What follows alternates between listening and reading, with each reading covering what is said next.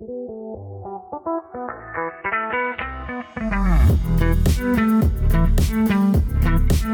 Recruitment Mentors community is now completely open for you to join. It's the meeting point for recruitment professionals who want to take their development and growth into their own hands. Whether you're starting out your career or 5 years into it, our mission is to empower you to accelerate your development with the most successful, collective, current, and responsive teachings from outside of your four walls. You can now join the community for just £39 per month by going directly to our website at recruitmentmentors.com. That's recruitmentmentors.com. Your new mentors are waiting to meet you. Welcome to the Recruitment Mentors podcast. My name's Hisham Azuz. Today, I'm really excited to be joined by James Branton, who is the co-founder of 2B Talent Solutions, which he founded with his brother in 2013. As a business, they partner with high growth B2B tech companies across Europe and are based out of Manchester. James entered the recruitment industry in 2008, straight out of university, where he worked for one agency and over 4 years progressed from trainee to the head of his division before taking the leap to set up his very own recruitment business, 2B Talent Solutions, with his brother in 2013. James, welcome to the podcast. Thank you for having me, Hisham. Pleasure to be here, my man. So, where we always like to start is, so in your opinion, what characteristics and traits do you think make up a highly successful recruitment consultant? Yeah, I think we've spoken about this before. I guess overall there's certain characteristics, and you got to look at the type of recruitment as well, I suppose, right? So depending on what they're doing. For contract, it might be a more salesperson. For senior perm, it might need a slightly different relationship based approach.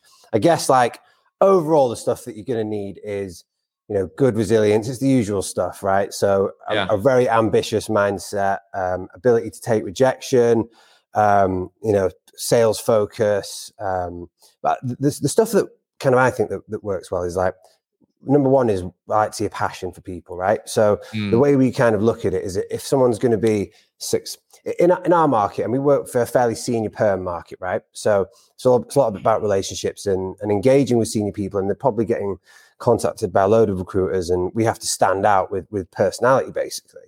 So passion for me, I think like the ability to actually have an interest in what you're doing, to convey that interest, have an interest in people, and to want to kind of make a bit of a change is massive. And I think that's overlooked.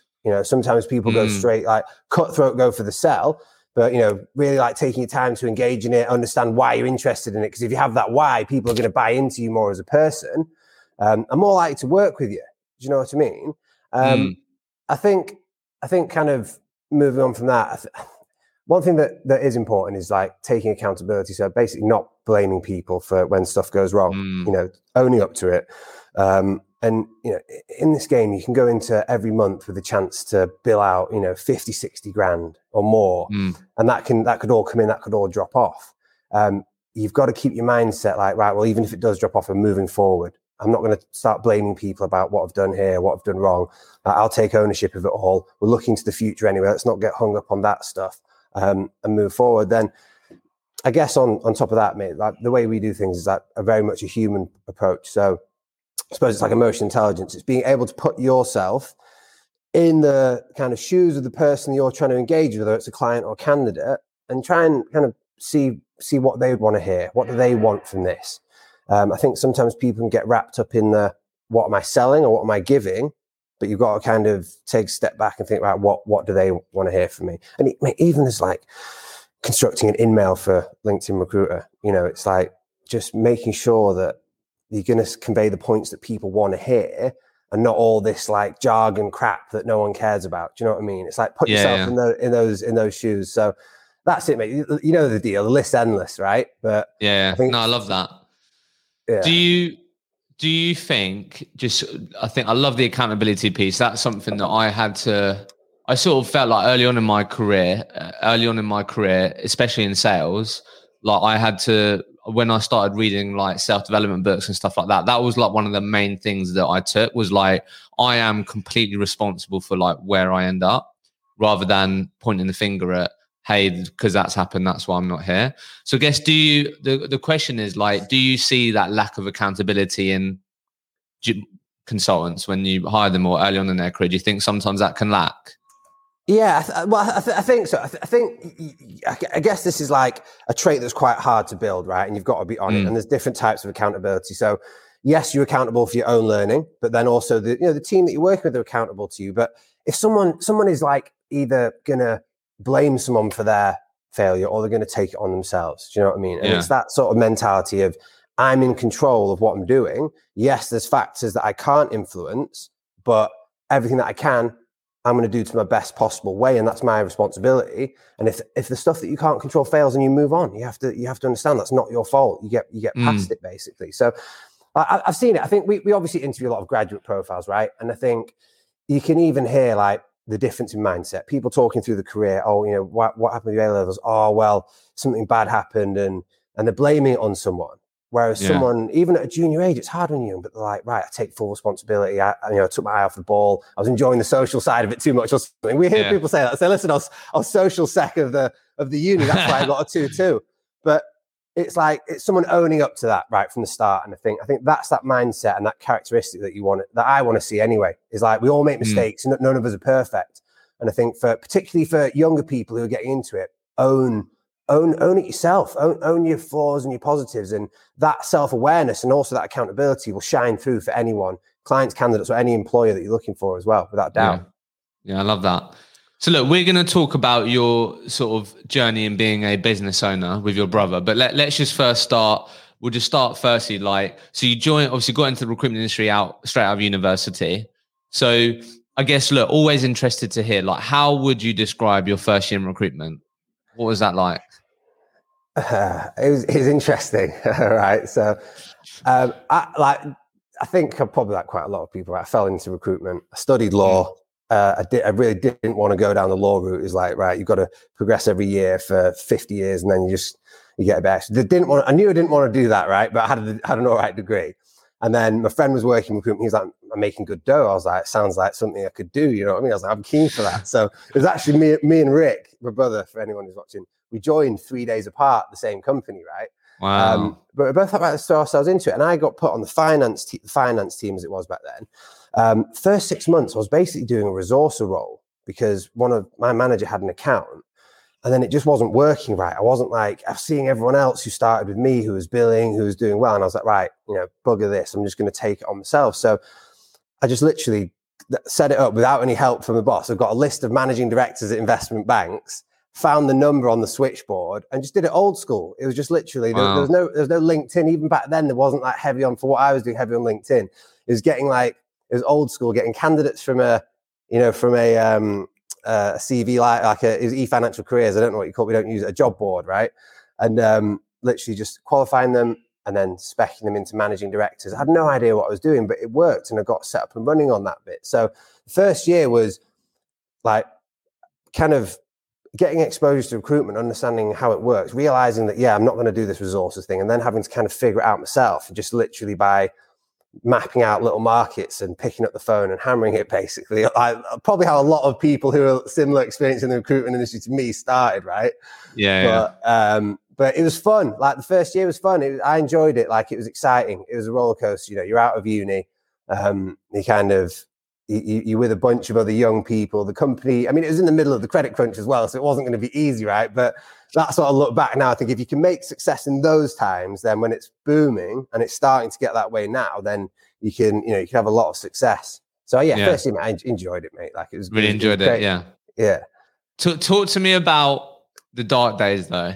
Early on, like, it doesn't have to be in the first year, but because I think I love your positivity towards that, and I can really tell that you really enjoyed it and made the most of it and stuff like that. But I think, people want to know, how did you early on in those days when you're a bit more prone to maybe quit or like think recruitment's not for me? Like, talk to us about some low days that you really had to dig deep to push on. Yeah, I mean, the low days, like, I might sound positive, but looking back, it's always 50-50 positive and negative, right? There's some real dark days, right? But I only look back and look at the positives because that's the stuff you've learned from it. there's no point looking back and seeing it as negative. Any bad experience, provided you've learned from it, is a positive, right? But the dark days were bad, like back then I didn't have the experience I had now. I didn't know how to qualify candidates. So I was, had people at like late stages thinking it would happen. I remember I had 1 month, right? And I was like 8 months into my recruitment career, and I just moved from doing the resources. So I just set up this little market, investment management it was called, and had these 2 people at final stage, both 15 grand fees. And back then it was like, that was big. So I was like buzzing, right? You sat there, aren't you, in recruitment, you're counting up your commission, you're telling all the boys on the floor, I'm going to smash it this month. And literally last day of the month when we were supposed to sign contracts, both dropped off. And it's just like, I was just like, oh my Lord, because well, there's a lesson learned, but a lesson learned, don't talk about anything until it's done, right? But because that's what recruiters do, don't they? We sit here, we're all like buzzing off it. You're telling everyone how much commission you're going to make. Until it's done, it's done. But I remember back then, the actual owner of the company was quite like a firm person. I didn't mind it, but I think I always respected the way he sort of handled it all. But I noticed he was just like, listen, make sure he's all right, because obviously you've lost the deals and stuff, said to my boss at the time. And I just seem to remember thinking like, and I suppose we're quite lucky with this, was that when that happened, I was just like, right, no one else can sort this out but me. So I'm going to have to go back even harder. Like, you're annoyed for a couple hours, or the rest of the day. It was Friday, so we had some beers. But then after that, it's just pick back up, right? How can I get better? How can I do more? And I think it was actually a point, right, is that, maybe we'll talk about this a bit later or whatever, but in terms of mindset that I was saying, is that if you the problem that a lot of like recruiters have is they'll have a big month, they're sat there all happy, and then they'll take the foot off the gas a little bit.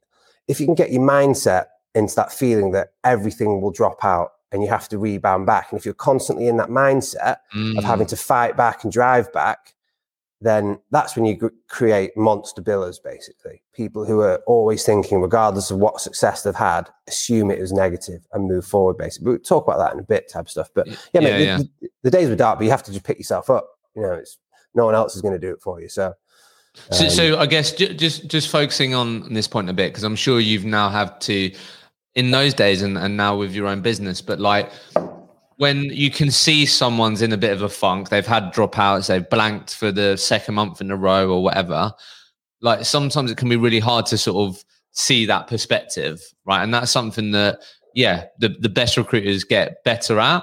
So I guess what sort of things people listen to this that may be going through that now or may have experienced that, like, I don't know, what would you typically try and communicate and convey to your people in your team, your business, who you can see a sort of experience now and going through that firsthand? What would you sort of communicate to them? I mean, to try and get out of it.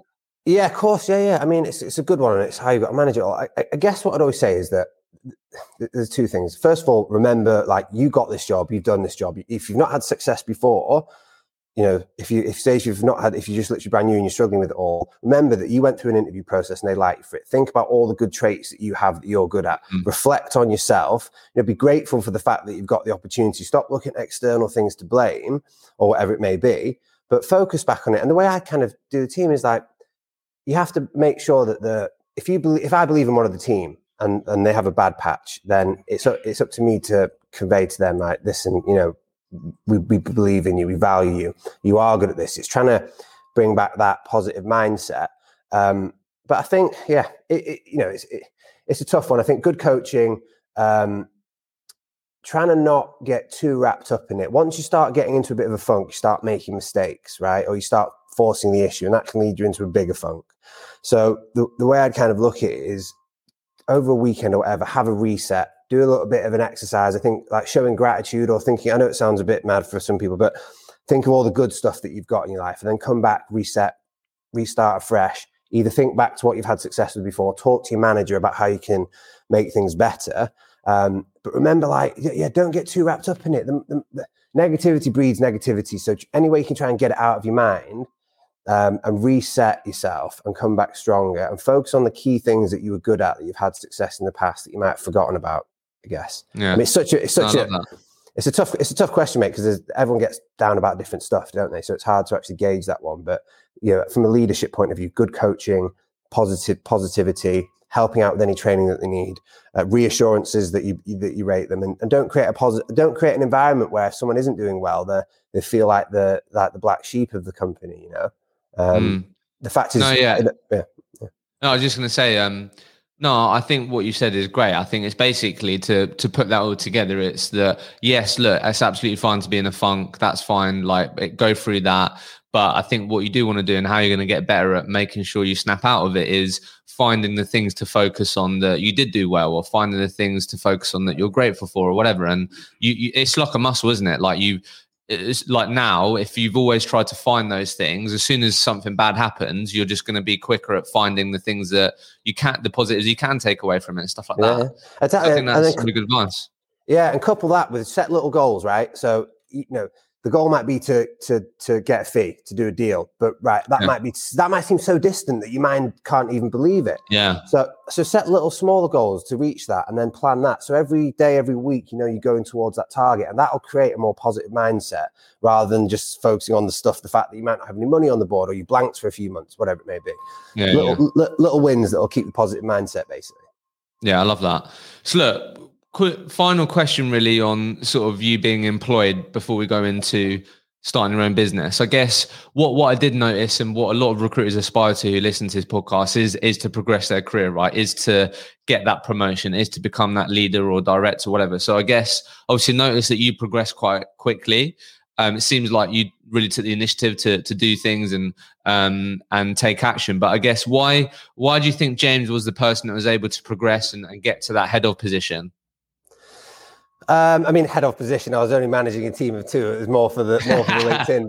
But in reality, I did from scratch set up 2 markets, and the last one was the one we ended up leaving the business, and we kind of based our company at the moment on it all. But yeah.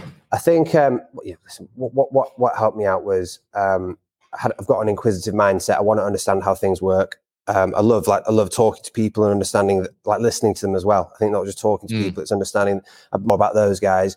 And I think I've got a little bit, it's probably built into a lot of people, or you can maybe train it, but I've got no problem with working hard. But I am a little bit lazy, right? So I'm always trying to think, how can I work smarter? How can we do things better? How can we reduce the workload, right? So if I know it's a bit mad, right? But if you had to be as efficient as possible because you're lazy as possible, I know what I'm saying, right? But what things would you focus on, right? Well, then you focus on all those things when you're not lazy. It'll go crazy. So I was always looking at different ways in which I can stand out from other recruiters that were pestering them or bothering them. Do you know what I mean? Or any way I can make an impact with these guys. And that was it's just little stuff like remembering birthdays. It was following up. It was asking questions, making notes of it, about the family, about the friends, about anything that's coming up, something that's going to make them remember me and want to work with me in the future. And I think these were the things. And then I guess on top of that, what I learned pretty quickly after that first thing I was telling you about when those deals dropped out is be straight with your processes and understand how to do that. So that was another thing. Don't get caught up in what could happen. Focus on what is happening and what will happen. And then, keep looking forward rather than looking back, I suppose. Okay. So final point on this then is I guess knowing what you know now, what advice would you give that sort of James straight out of uni, got the law degree? What advice would you give him going into that first recruitment job? I mean, looking back, I wouldn't really change too much. So I mean, just keep doing what you do. I think in hindsight, I'd have looked at a different market earlier. I'd have been more focused. But you're learning as a person. It's hard for me to say, Hishu, because I wouldn't change too much, right? Because everything that was part of the learning. But I think anyone who's early in the recruitment phases, and if they're having a good time, keep focused, work even harder, be best, don't stop, don't look at anybody else around you, just focus on your stuff. And if you're having a really tough time, I guess assess everything around you. Are you having a tough time because you're not getting the right support? Look at the external factors. Not saying blame someone, but it might be that you're not right for that situation or that market, wherever it may be, or it might be that you're just not doing the right thing. So trying to keep that self-awareness about what's going on with your career, basically. That'd be my advice. I love that. So a lot of people think about starting a recruitment business, but not a lot of people make that first step. So talk to us about what gave you the courage to take that first step? Because how old was you when you started, when you took that first step? 26. Yeah. So talk to us about what gave you the courage. Why was you able to take that first step, do you think? Well, yeah, the courage is more born out of having a problem with authority, right? So I think, no, listen, right. So the company that I worked for, now they're doing really successful. So I can't say anything bad about them, but I think at the time, they'd come out of a credit crunch. It was the company was expanding, but there probably wasn't a massive focus on kind of employee development, right? On a career path and all this sort of stuff that is important now. So I guess on top of that, so I was having success in the market. They want it to be very heavily telephone based. Our market required more relationship based. There wasn't switchboards to get through to. You had to be good with your written word, with your emails and relationship building. So I guess it was wanting to do things more our way, so being a bit stubborn, having a problem with like not really being nurturing the career path and the staff, but then also wanting to make all the money for ourselves instead of making commission. So, it comes to the point, it was actually 3 years I'd done it for. And we just thought, right, this feels like the right time, and took the plunge. But I think we've always, like, my brother and I have always been pretty confident back ourselves. And I think on top of that, I knew the market was going to go off. So we were like, right, well, if we don't do it now, then we could never do it. There's basically, if you see the opportunity, anyone who's watching this, take that opportunity. You can always go back into a recruitment job, but go for it if you get the chance to go for it. Yeah. So just to frame it up for people then, so just to paint a picture. So obviously you started the business, you and your brother, and then obviously it's been going for what? How long now? 8 years? Is it when that looks fine? 8 years, yeah. Yeah, so really solid amount of time. So like just paint, I know there would have been peaks and troughs, right? But obviously it was just you two at the beginning. How long was it just roughly like just you two? And then where are you like today as a business and stuff like that? And then we'll dive into parts of this journey. Yeah, of course, mate. Yeah, I'll give you a bit of a heads up, I suppose. So the idea when we set it up was kind of, we didn't really know how to scale a company or anything, right? So we just thought, right, what we'll do is we did it on a shoestring. We'll set ourselves up pretty much exactly like we were working before, but in our own little windowless Regis office. And in all honesty, mate, for the first few years, it was just about like perfecting our craft with how we did recruitment. It was about building up our financial resources. So we've never had any external investment or any debt as a business. So it was about, right, the main driver was never wanting to work for anybody else again, right? So that's the first thing you're thinking about. And then that develops from there. It's like, right, well, the market's really good. We have a lot more freedom to do things as we want to do it. And we have a lot more freedom in our lives as well. So for the first few years, and I suppose we've got a good point on this one. For the first few years, we just worked, Rick and I. And then it came to the point where we actually tried hiring a couple of people. And despite I was leading a small team, the old company, I didn't really have any experience of building a company, right? So we tried hiring a couple of people, and they did okay, but we didn't know what we were doing, in all honesty. We just thought, right, it was a bit finger in the wind, and guaranteed a lot of people will be doing the same stuff. And so what we started doing, we started attending networking events. And as part of the networking events, we found a couple of people who are just brilliant, who now consult with us, much more senior, who have been there and done it all. And essentially, the learning from it is to go and get the advice, right? If you don't know it, go and seek it out. People out there will tell you how to stuff with your recruitment mentors. Anybody who feels like they don't know something, go and seek out that advice, right? Go and find people to do it. And if you can, that's what, go to these networking events and have a bit of fun, listen and learn, and find people who are more senior than you are, have been there and done it. Get them to like you, and hopefully then they'll give you advice either for free or for cheap. And that's a bit of a plan with it all. But one point I wanted to make, right? So the thing that I'd say to anybody who's in the state of maybe thinking about going their own, right, setting up on their own, is stick to your brand of recruitment, right? So everything that's got you where you are, stick to that and stick to it religiously, right? Because that's how you do things. That's what you've got successful for and how you've been able to do it. If you're thinking about then moving to set up a business and your plan is to scale it, but you haven't scaled a company before, get advice. I think for me, like one of the probably mistakes that we made was that when we set the business up, I always thought recruitment is like, everyone's a bit gray. It's all a bit like, I didn't really have any mentors in the recruitment world that I respected. And I probably switched off from getting advice because I thought they'd try and change the way we were doing our recruitment. When our brand feedback from clients was brilliant, what we were doing was amazing. But what I should have done in hindsight is, not as been as maybe arrogant or stubborn, and then understood I don't know how to scale a business. So now go and get that advice. So that's probably what would have delayed things a little bit, but we learned pretty quickly when we had it was about a year of trying, and then we started attending networking events. So I guess to bring it back, it was about 3.5 years of just working by ourselves. Then we tried hiring a little bit, didn't work out. And then over the last 2.5, 3 years is where we've been really giving it a go. Oh, man, we just when you sat there and you know it in your head, but once someone who's been there and done it explains it to you, you're just like, oh my God, that's so simple to understand. You know what I mean? It's like, why haven't we been doing this the whole time? And then it's like, this knowledge is so important. And then once you know that, then you put in all the little things and then you make it personal to you. You get the knowledge and then you make it personal to you. But at the start, I just thought, right, ignore everybody. We're doing it our way. When we should have been more open to ideas and more about learning and stuff. So really, really appreciate the honesty on that. So I guess just let's just zoom in on that for a second, because I think I'd like to think the types of people that would start a recruitment business today would be more open to take, because there's just so much more stuff out there that you can learn from compared to when you started in recruitment. Do you know what I mean? It's a lot. Would have been, even when I started in recruitment, it was like in 2016, it would have just been a lot more easier to be insular and just take everything that you know about recruitment within your four walls. But I guess there's also a lot of people that give you bad advice, right? So so let's just talk about, like, I know you said you went to networking events, got that. So you put yourself out there, gave yourself more opportunities, you and your brother, to meet people, et cetera, et cetera.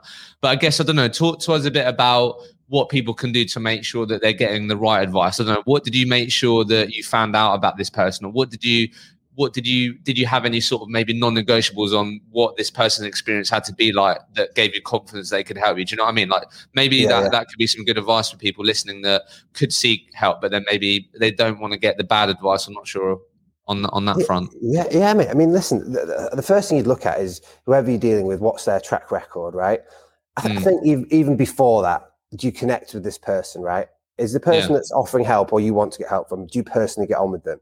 Do you have that rapport where you can be honest with each other, you can talk to each other, you can give a bit, get a bit, and they're open to discussion as well?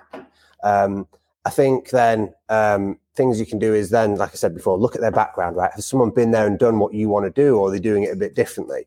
And then I guess like the final things about getting bad advice is, if you feel that the advice you're getting isn't right, typically your gut is going to be right, okay? There'll be things that maybe you're not comfortable with that will help your business that you'll have to change. But if you feel something isn't quite right, talk about it with your friends, talk about it with your family, find other mentors as well to cross-reference it on. The more help you can get, the better. And the more people you can reference it with, the better. And then just start building your little network. You have friends in recruitment, other leaders, an ex-boss, whatever it may be. People can pick up the phone to and just say, listen, I'm just running this past you. Is that okay? So the more people to reference it from, I guess, is a key thing. Getting on with the person, seeing their background, see if they've done what you want to do with your business, because everyone wants to do like different stuff, right? And then, keeping your network open and referencing it for advice, basically, I'd say. Okay, love that. Talk to me about, what's it been like? You must have a good relationship with your brother. Yeah. You guys not falling out before? What's the deal there? That's it. Like, we're trying to tell everyone when they start, like, what's it like working with your brother? Like, well, we chill on weekends. Like, it's the Grand National on Saturday, and he's just coming over to mine. We're going to get like a pork joint in the oven for 24 hours. We're going to watch the races, have a few beers. We like it. We have a good mix, to be fair. What's the age difference? Only 14 months. So yeah. Oh wow. Okay. Yeah, I'm the younger one. He's the older one. he just tells me what to do and I do it, basically. That's why the relationship's so good. So, but no, we have a good set of mate. And I think what's that come for us from the relationship, right, is the fairness. When we were kind of brought up, everyone in our kind of friendship circle was come around to our house and chill out. We treated everyone well. We looked after everybody. And I think as we grow the company, one of our main focuses is on looking after the staff, making sure they're kind of treated in the fair way, make sure respect's massive. We're not going to have any people like bitching or moaning about stuff. We'll address issues that we have. But when people see that's how we interact with each other as the founders of the business, and we have that built into our DNA, then it kind of sets a nice tone for everybody else as well. So yeah, listen, wait, we argue bad. We've had times when we're driving into Manchester and he's jumped out the car because we disagree on something.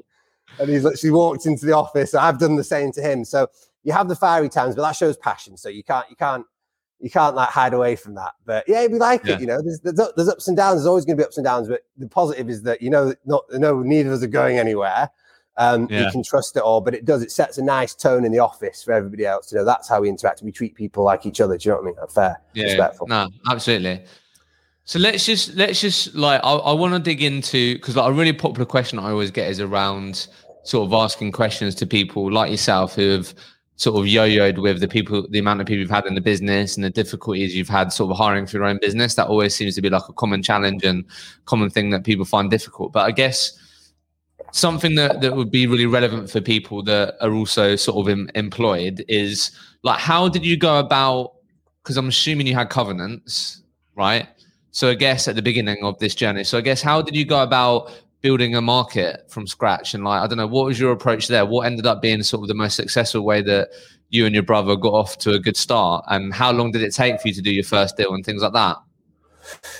Yeah. So, I mean, there's two questions there, right? So listen, do you want me to talk about the building the market bit? Yeah. Start there. Yeah. If you start there and then you remind me of the rest of the questions because I've forgotten it. It's just so you have to tell me, right?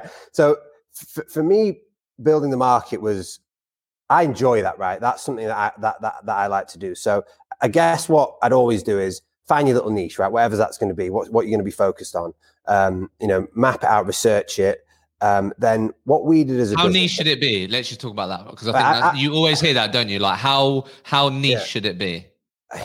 That's such an open question because the niche the better, if that's even a phrase, right? Yeah. I think like the difficulty is that you've got disciplines, right? And then you've got like types of companies and sectors almost, haven't you? Like so you might have sales and marketing as disciplines, and then you might have that for, loads of different vertical companies, right? Yeah. So typically what I'd be looking at is get one or two disciplines in one like vertical. So when we set the business up, it was fintech, it was online payments. So we were like, right, all we're going to do is commercial people, salespeople for online payments companies.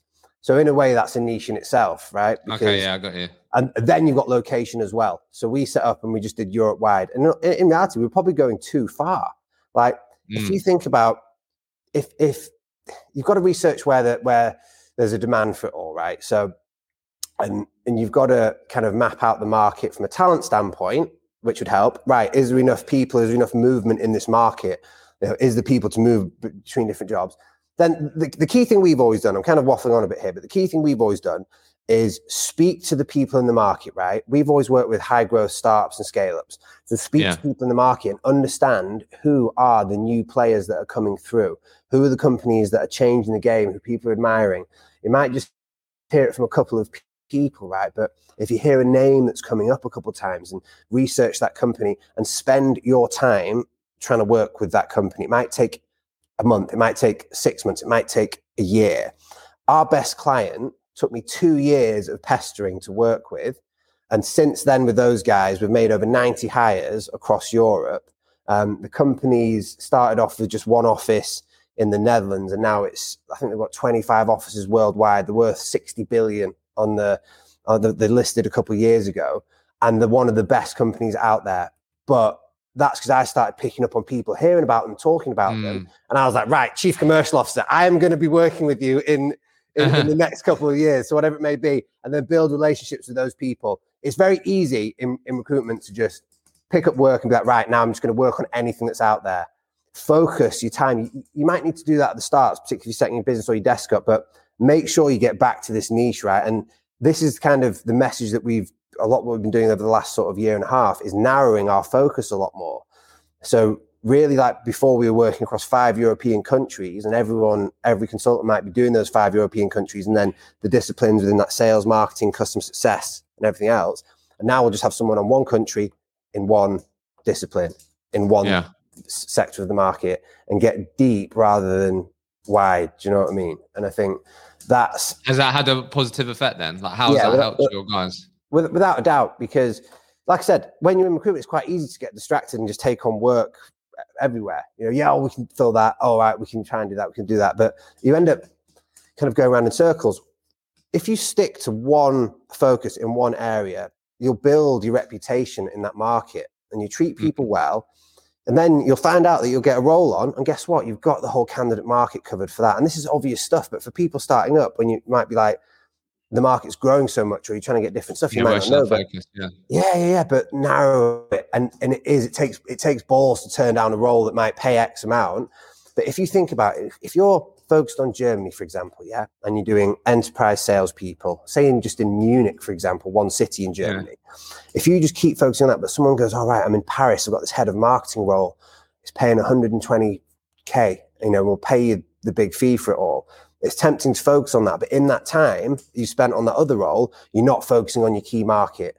The time that you're spending elsewhere is not spending on the key market. So there's always going to be a balance, right? You've got to try and hit your numbers for stuff, but as much as you can, focus on the area and the niche that you can do, and understand that the time that you spend away from that is time where somebody else is in that market building the relationships that you should be building.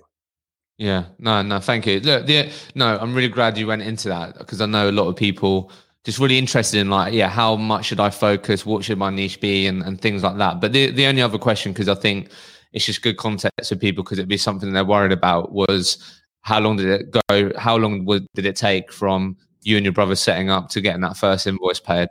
Yeah. So we that was it. We budgeted for we had a small bit of money, but we budgeted unrealistically to last us 9 months, because what we were doing was quite like senior perm stuff. It was taking, on average, like 6 weeks for the interview process to happen, and then notice period, then start date, then invoice. That's the way we were doing it back then. But we got quite lucky, man. So we set up in February, and then we did our first deals in April, early April. So we had the first deal was a person out of work. He was an ace guy, actually, back in the day. I remember him. He's a really cool guy. Stay in touch from time to time. But out of work, perfect match. The interview process took a week and a half, basically. And then he was starting the following week. So we just get in there. Absolutely nothing. And then we just we picked up that we did have covenants in place, but because I set the market up at my last company, the clients weren't getting the service. No one knew what they were doing that well back at the company. So they reached out to us directly. And in the covenant, if they reached out to you, that covered it off. So in the meantime, in the downtime we had between setting up, they were messaging us saying what's going on with it all. And then, mate, it just boomed. Like we said, every bit of hope that we had that did go, seeing the market and taking the risk, just went to plan for that first bit. And we absolutely nailed it in our first year. We set the business up in February, and we'd not really taken any holidays in the 3 years we did recruitment. We were in Dubai in May for my birthday on a holiday, mate. That's this is the one. And then we had a great first year. And then second year, literally standard. We were loving the success. We had a dry year, mate. We just took our eyes off the prize. We were young. We were enjoying the success. And that was a lesson learned. We stopped doing all the things. We stopped working as hard. Basically, just started enjoying our lives more and not really focusing on recruitment. And that'll happen. You'll have those periods. That was a lesson learned. Don't fall into that trap of thinking everything's comfortable. It didn't affect us in the long run, but it got pretty close at times. We might run out of money or whatever. So we got quite lucky in that aspect. But I think again, that's because we spent so much time to try and work with these businesses previously, and we put the personality side into it. So they wanted to work with us when it came to it. But yeah, I suppose I can't remember what your question was. Hopefully that answers it. No, that's fine.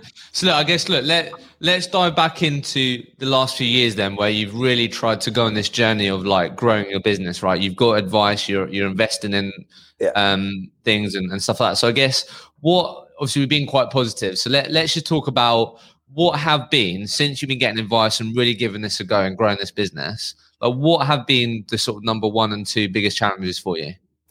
The biggest challenges, I suppose, would be adapting to new ways of doing stuff, right? So I think previously when we were doing it ourselves, we were never really metric driven, and we're still not a heavy KPI business, but using those metrics, right, to manage for the future. Look back over the time. What had we done at times of success? What do we need to do in the future? That takes a bit of time and effort, and adapting to that mindset.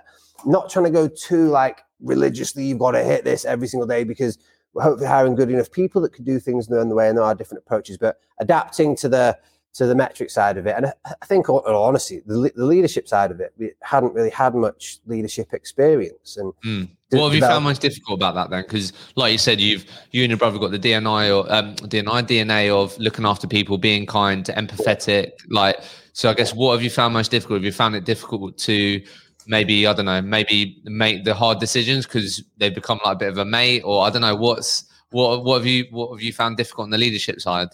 I think the things that found difficult, or where we're perhaps getting better at it now, is just communication with everybody.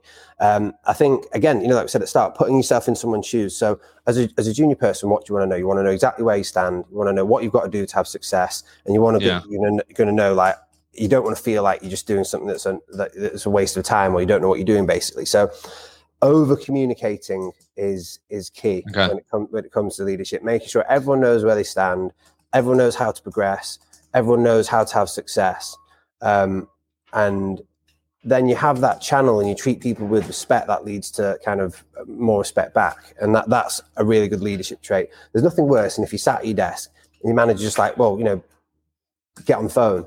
It's like, well, give me a little bit of help, understand why behind it all, and how do we get that there? And so many people will go through, like we have regular, just monthly sit downs, right? Every month. People have quarterly or they have 6 monthly.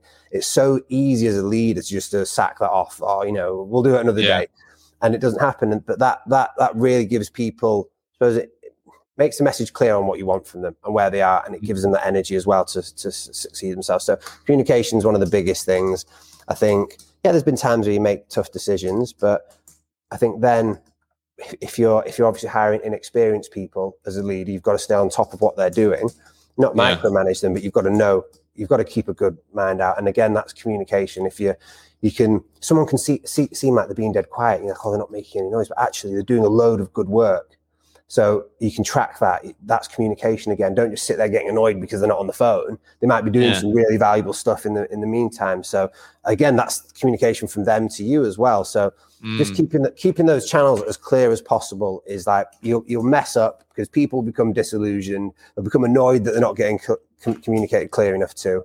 And everyone wants that. Everyone wants to be communicated to well. They want to know where they stand, and I think that's the key thing for sure. Yeah.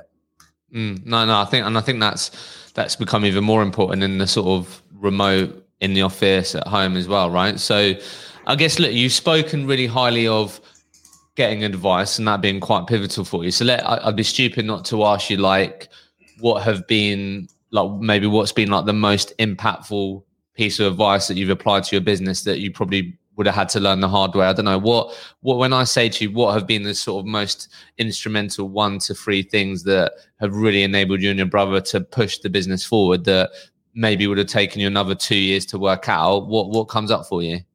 Sure. In all honesty, right, the main thing, it's pretty much the single thing, is the thing that we'd have maybe figured out one day, but still we could be sat here doing the same stuff. And if you want to scale your business, right, is you need to have quite a few different things set in place, right? So you have to be clear on your mission or your purpose. So what is it that you want to do, right? And you have to be able to convey that to employees, to candidates, to clients. This is our mission, right? Then you need your vision. What is the blue sky thinking? What was it like in 5-10 years? How are we going to get there, right? And then you need your values. Is what makes you. You hire from those values. You live by those values. You incentivize people based on those values. You make sure that culture is born out of the values that you set. Because it's great. It's very easy for anyone just to go, our cultures, we're pretty relaxed, we're pretty cool, we'll take it easy. But what does that mean? What does that come down to in behaviors? And if you list those behaviors and then get them down, it might be quite a lot of different ones, but then interview people off those behaviors. That's how you create a scalable model.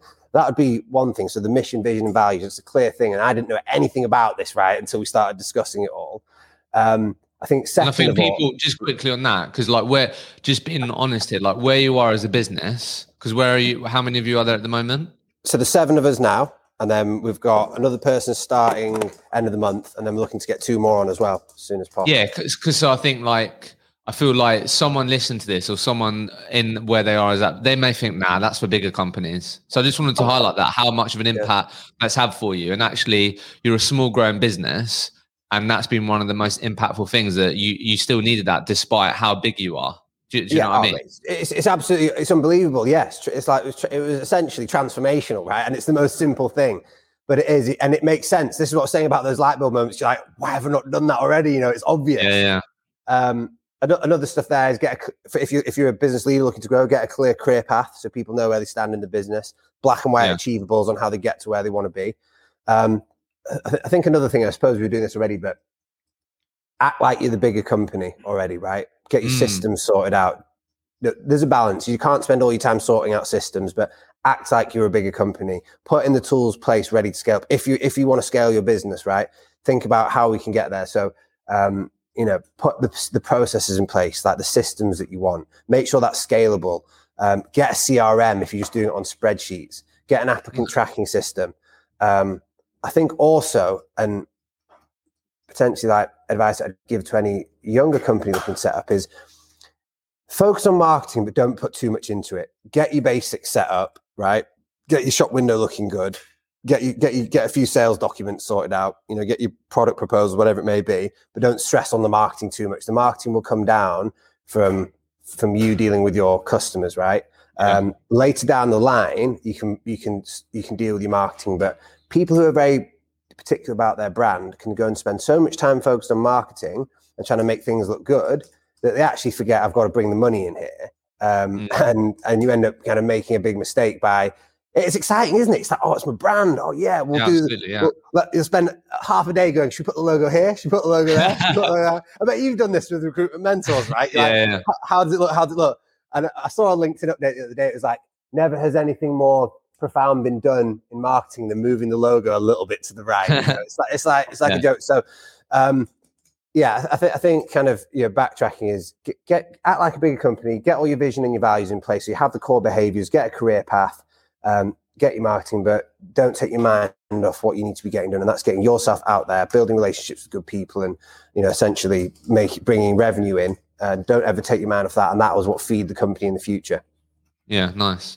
And look, hopefully you don't mind me asking this, but again, people might be thinking about it. Like, you don't have to give us the exact figure, but what's been the sort of guide investment for you to get advice or monthly support? Because what's been the relationship that you really got value from? Has it been like the sort of NED point of view, or has it just been like a consultant that you've engaged with? Do you know what I mean? What's been the sort of actual financial investment? Because some people may be thinking, well, I've spoken to people before and they've charged way too much money. So like, what tell us a bit about that, if that's okay. Yeah, I mean, like there's different ways to look at it. I think the relationship, just to answer the first part of your question, has been an NED/consultant style relationship. I mean, the investment can fluctuate, obviously, depending on the amount of time that somebody puts in. But a really good non-exec director out there is probably going to cost anywhere between maybe £1,000 or £750 a day to £2,000 a day, depending on how they gauge their time. And you might need that person a couple days a month at the start. You might need them a half a day, whatever it may be. My advice firstly would be try and find people that will give you advice for free. So use your personality, engage with these people, try and get little snippets of info, the big stuff that you might need. But when it becomes apparent that you don't know what you're doing and you've exhausted all your other channels, do that first. Then you can start maybe finding someone and getting that arrangement where you pay them, basically. Yeah, awesome. No, thank you for sharing that. And on the investment side of things, people always like to know, like, what's been some of the sort of best tools or services that you've invested in as a business in your journey so far, out of interest? That have either helped you or that really helps your consultants? Yeah, I think HubSpot was a big one for us. Okay. So it's CRM. So we use Bullhorn as an applicant tracking system for all the candidate stuff, but for the I suppose the client development side of it, HubSpot's been ace because you can put all your contacts on there. You can get different tools. Like it's a really good CRM, to be fair. But there's a small tool which was really good, is that we found that we kind of the way we typically work is we'll take a brief from a client, we'll go and do a search. Then the good people that don't get the job, will actually market them out to good businesses, right? Take a more proactive approach, or speccing out, as people call it. In our market, like I said before, a lot of it isn't done on Switchboard, and there is numbers that you have, but it'll be a good email. So what you can do on HubSpot, you can get these things called sequences, and everyone might already know this, but it was about 2 years ago we set it up. But you can write your initial email, and then you can set automated follow-ups to that email as up to 10, and pick the time and date that you want to send them. And what we were finding when we were doing marketing candidates out was actually maybe the second or third time that we followed up with them saying, hey, did you have a chance to check out that profile? But then they were getting back to us. Now, if you can automate that, and you can automate that, so at the start of the week, you can organize all of your BD, or on Friday, you can organize all of your email BD for the following week. You don't have to lift a finger. It's going to lead to a lot more saved time, and a lot more efficiency with how you're working. So that was a good tool. I think, like, the other ones, like, everyone uses LinkedIn, don't they? LinkedIn recruiters are amazing for that stuff. But then the tools, I suppose the tools is like the people, isn't it? The people that you're training, and we train our guys to get referrals for a lot of candidates, right? So asking your network, again, use your personality to get them to give you information, and that's the best people. One of the juniors here, she billed 36.5 grand in March, and been with us for 7 months. And 2 of those came from referrals. There's 3 placements. 2 of those came from referrals. And it's just like, that's what we want to see. it's minimal. You're not having to put as much effort into it all. So you can have all the systems in the world, but unless you're doing the right things yourself, it's kind of pointless, really. And even on the CRM stuff, if you've not got the right people, the right contacts, the right data, the right companies that you mapped out, then it becomes pointless. So, bit of a long answer to... No, that was good. So I guess, to tie this together then with everything that you've learned so far, what like, if you was sitting down with me and I was someone that was early on in my sort of recruitment business journey, or thinking about it at least, and I was going to take that first step, what would you try and communicate to me? I'd be like, right, get your vision and your values sorted out straight away. Make sure you understand your market. Even there's tools like Fiverr now you can jump on. Fiverr, the thing. So good. You can get in contact with someone. You can give them a list of companies and get them to go and find those companies and send the spreadsheet back to you, right? Like, go on LinkedIn and do it all. So get your data. If you're setting up from scratch and you're doing it in a market that obviously lean on the people that But if you're doing new markets because you've got covenants, map it out, get people to do the hard legwork for you because it's cheap. Get them on a good system. HubSpot's free to use as well, and then you can explore the different options that they have. And then make work as efficiently as possible, so you're not having to do loads of legwork. You feel like it's taking too long or it's an arduous process, and it probably is. So there's ways you can simplify it all. But then, honestly, mate, just get to it. Like, work hard, focus, grind it out. That's what you've got to do when you're setting up the business. That's what the first years are so important, and really all it comes down to is the money that you bring in for the future. And then everything else should fall into place. But if it is like that, and you're doing it like a one-man band, or there's 2 of you, don't stop focusing on the clients and the candidates and making placements, basically. Yeah. But plan for the future as well. Yeah. So talk to me about how are you viewing the future? You can talk about you guys as a business, like where do you want to see yourself in the next 5 years, and how you also thinking about the sort of future of sort of the recruitment landscape and sort of the services that you're delivering as a business. Of course, mate. So a few different points there, but we're constantly looking at this, right? This is just in the way we do stuff. We're always looking at how we can make things better and better, and how we can do things more efficiently, and how we can even provide a better service to our customers.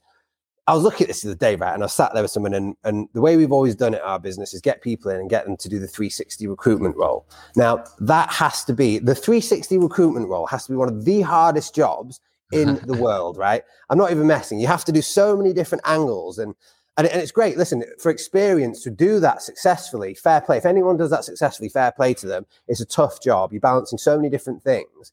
But for us as a business, we're looking at, right now, what do our markets look at? And there's a lot of investment going into markets. When you get a lot of investment going in from venture capital companies, it means growth. And a lot of companies are now popping up in our space, but perhaps, don't have the sort of history that we have with it all. So the way we'll look to grow the business and how we'll really scale, the plan is to get to 50 heads in the next 5 years. And I think really where the scalability will come in for us is having a core sales team of the people that we've got at the moment, right? working on a more exclusive and retained basis. So everyone's going through retainer training at the moment over the next couple of months to really to up our game on that side. And then what the plans are is to build out a delivery team, basically. I'm probably giving away all the secrets here, but essentially you still have people doing 360, have a main sales team, but have a delivery team and give people the opportunity. In a market that's growing so much, candidates are gold, right? We know this. Yeah. So hire people who are great with people who are interested, who are passionate, who people want to work with, and put them on a clear career path on how they can progress through the candidate side of it all, because that's going to be the gold. And I think you get really sharp, ambitious people into that environment. You give them the opportunity to move into a sales role as well, but you level them up on the candidate side, teach them that side of it all. If they can build amazing relationships with senior candidates and they can go and do the client side, it's not really very different. But have that constant funnel of junior people coming in, learning how to do it our way. And then as they become more senior, either lead a team of delivery people or move across into the sales side of the business. But you need to keep that engine. The problem we have is we can't find a lot of people that we want to hire. That's the difficulty. But do you think sort of over the next couple of years, most recruitment businesses or most recruiters will either find themselves doing more of a focused client side role or candidate side, or do you think the sort of 360 which I was as well, and most people probably listen to this are in that sort of environment? Do you think that'll still exist? Yeah, I think it'll be the majority still, in all honesty. I think it's weird, isn't it? Like, as recruiters, we've got this mindset of like a little bit us against the world, which has changed a bit, but I'm 360. It's my clients, it's my candidates. I'm not sharing. Whereas actually, if you're really good at the BD side and landing clients, why not have support? Why not give half of your fee away or however you structure it to the delivery team? Because you can still then focus on doing more and go out and get more clients. And that's when you go from a kind of 200K biller up to a 400, 500K biller. So you have to open your mind and be ready for that. So yeah, to answer your question, I think it'll carry on. It'll stay for ages, but I think we'll have that for a while. But I think different skills align themselves to different aspects of the recruitment process, right? So work to the strengths, find the people that can do the different roles, and don't just turn someone down because you think they might be shy on clients when they're great on candidates. You know what I mean? Yeah, absolutely. So I've got some final questions for you. Okay, before we finish. So first one is, if you could change the industry, what would you improve? I saw that one question on the thing about it. So what I'd do is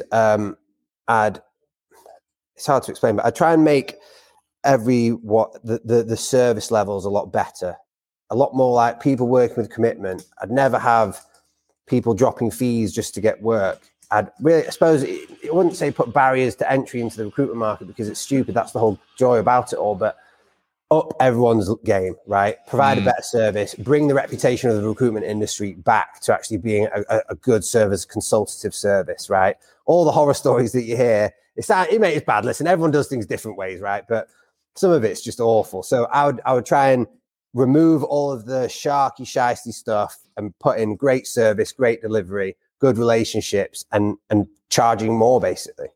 Yeah, love that. So what book have you read recently, or maybe a podcast you listened to, or maybe something you've watched recently that's had the biggest impact on you? Most of the books I read are fiction books, so nice. Yeah, so I'm not really I'm not massive on the self-help stuff. I listen to odd podcasts and stuff, but I find that it sounds weird, but you can learn a lot from actual like make-believe stories. So I know for sure. But you take stuff. So what book? What's your what's the maybe like a really great fiction book that's like had a really lasting impact on you? Maybe. Well, this is more about like just keeping positive. So there's a book called Catch-22. It's where the phrase Catch-22 comes from, right? And it's just this mad, like it's a funny book, a satire they call it, right? It's just a frantic book of the maddest story you've heard, and how these people in Italy are in the war, and you can only get out of flying in the war if you're insane. The only way you can be insane is if you declare yourself insane. But if you declare yourself insane, then you can't be insane, right? So that's the Catch-22, and you've got these guys trying to get out of flying because the war's almost over. But it just kind of makes me realize is that, like, listen, I suppose life's too short not to have fun and be positive and enjoy it. And be grateful for everything that you have. But reading books like that make kind of realize you got to have a bit of fun with life, right? You get down, you can focus on all the bad stuff. Like at the end of the day, that'll all disappear. You've got to focus on the things that kind of make you happy and make you have a laugh. And that's what I like. You read those types of books. It doesn't have to be depressing. It I love keeps that mindset positive. I love that. It's a slightly different one here then. What did you spend your first biggest commission paycheck on? Boozing. I don't think I bought anything, mate. I was in Leeds at the time. There was a good nightlife scene, mate. We had a good group of people who all used to go out with together, mate. So I was just spending that on like clothes and booze and partying, basically. Fair enough. Final question. What's the ultimate goal for your recruitment career?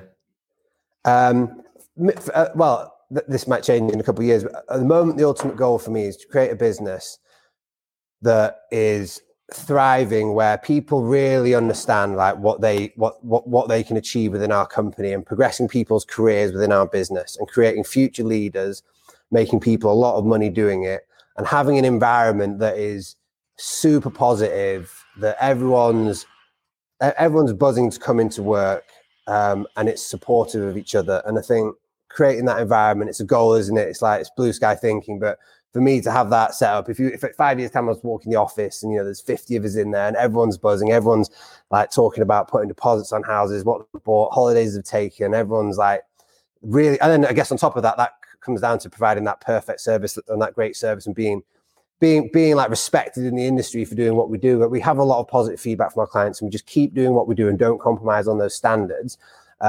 And make sure everyone's enjoying it as well, and have fun doing it. Like, you can get down sometimes about it. You got to just keep positive, haven't you? And enjoy what you're doing, basically. I love it. James, it's been an absolute pleasure. Yeah. Thank you. Pleasure, Hisham. Take care, buddy. Well done on making it to the very end of the episode. I hope you enjoyed it. I've done my very best to try and level up this podcast that will hopefully mean that you can take even more learnings from these conversations and apply it to your own recruitment career. Like always, if there are any particular topics that you would love me to cover with future guests, then please get in touch with me. The best place to reach me is on LinkedIn. Send me a message. What would you love me to cover with future guests? And if you have enjoyed the podcast, then it would be amazing if you could leave an honest review in your favorite podcast streaming platform. That will simply mean that we're able to reach more people with this podcast. I hope you enjoyed it. And don't forget to subscribe completely free on your favorite podcast streaming platforms. And we'll be back next week with a new episode of the Recruitment Mentors Podcast.